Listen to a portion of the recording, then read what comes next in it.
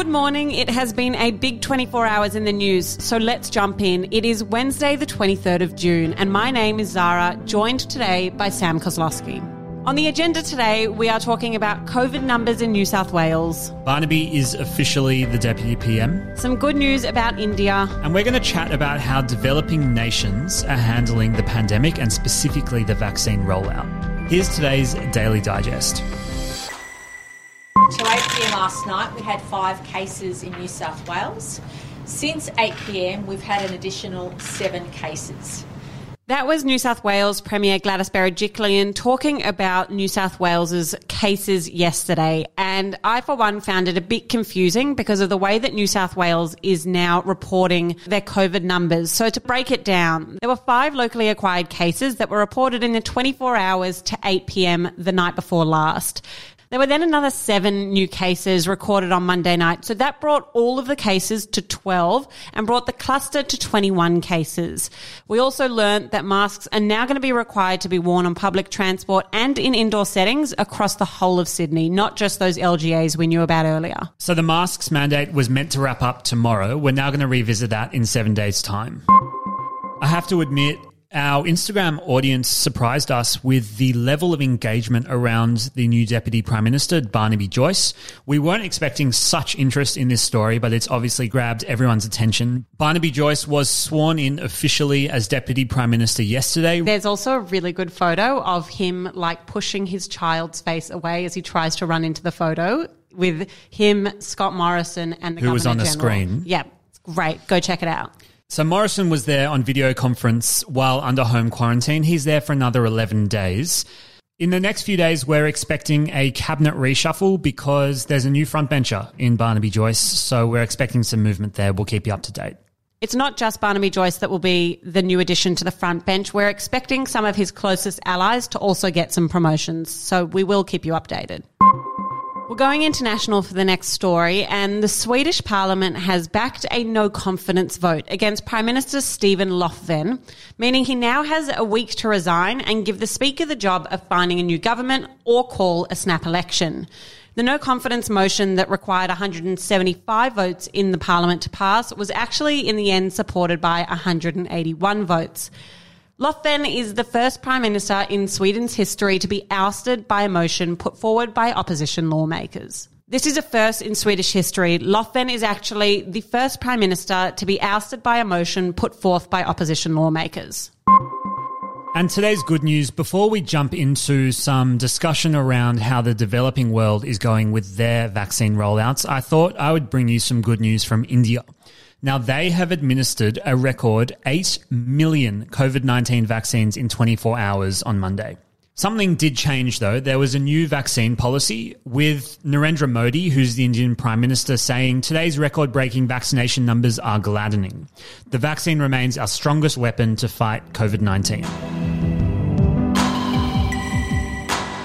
In one of our more effortless transitions into our deep dive today, we wanted to talk about how developing nations are handling COVID-19 and specifically how vaccination rollouts are going around the world.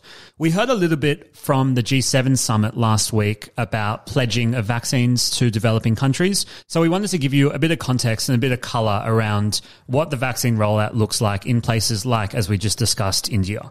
So here's a basic lay of the land. Of the 80 low-income countries involved in the vaccination distribution scheme, which is called COVAX, at least half of them do not have sufficient vaccines to be able to sustain their programs right now. And that's according to the WHO.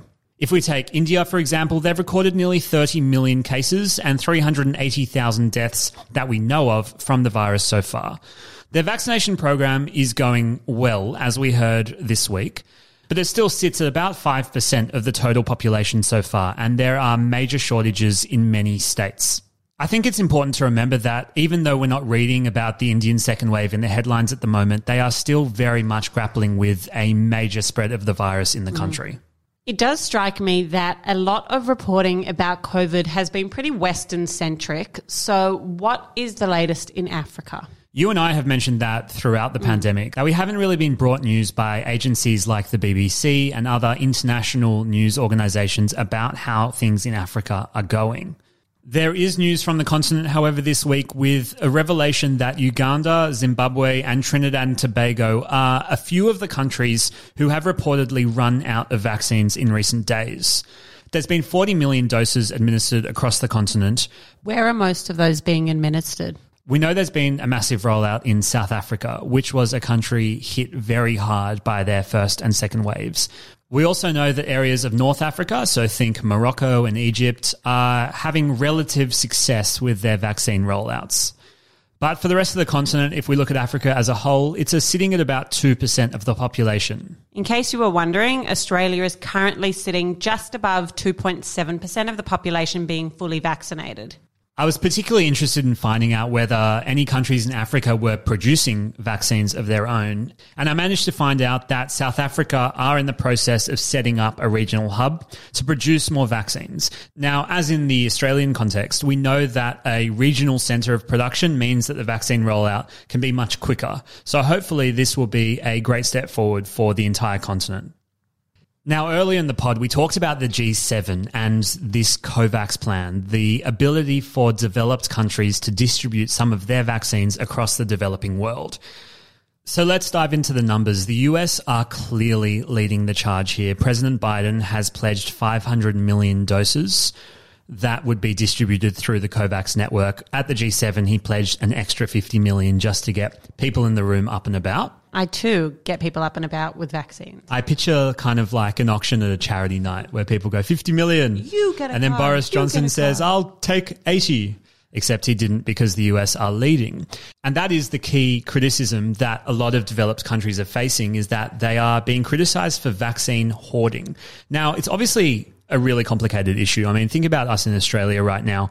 The vaccine rollout is under such immense public scrutiny and pressure that if Prime Minister Morrison got up and pledged a whole heap of vaccines to countries in the South Pacific or countries around us that really needed it, I dare say there would be a bit of pushback on that decision. So it's a complex topic to navigate. But the bottom line is this: there seems to be a really polarizing choice ahead for developed countries. It's a choice between economics and self-sustainability in terms of COVID vaccines and morals.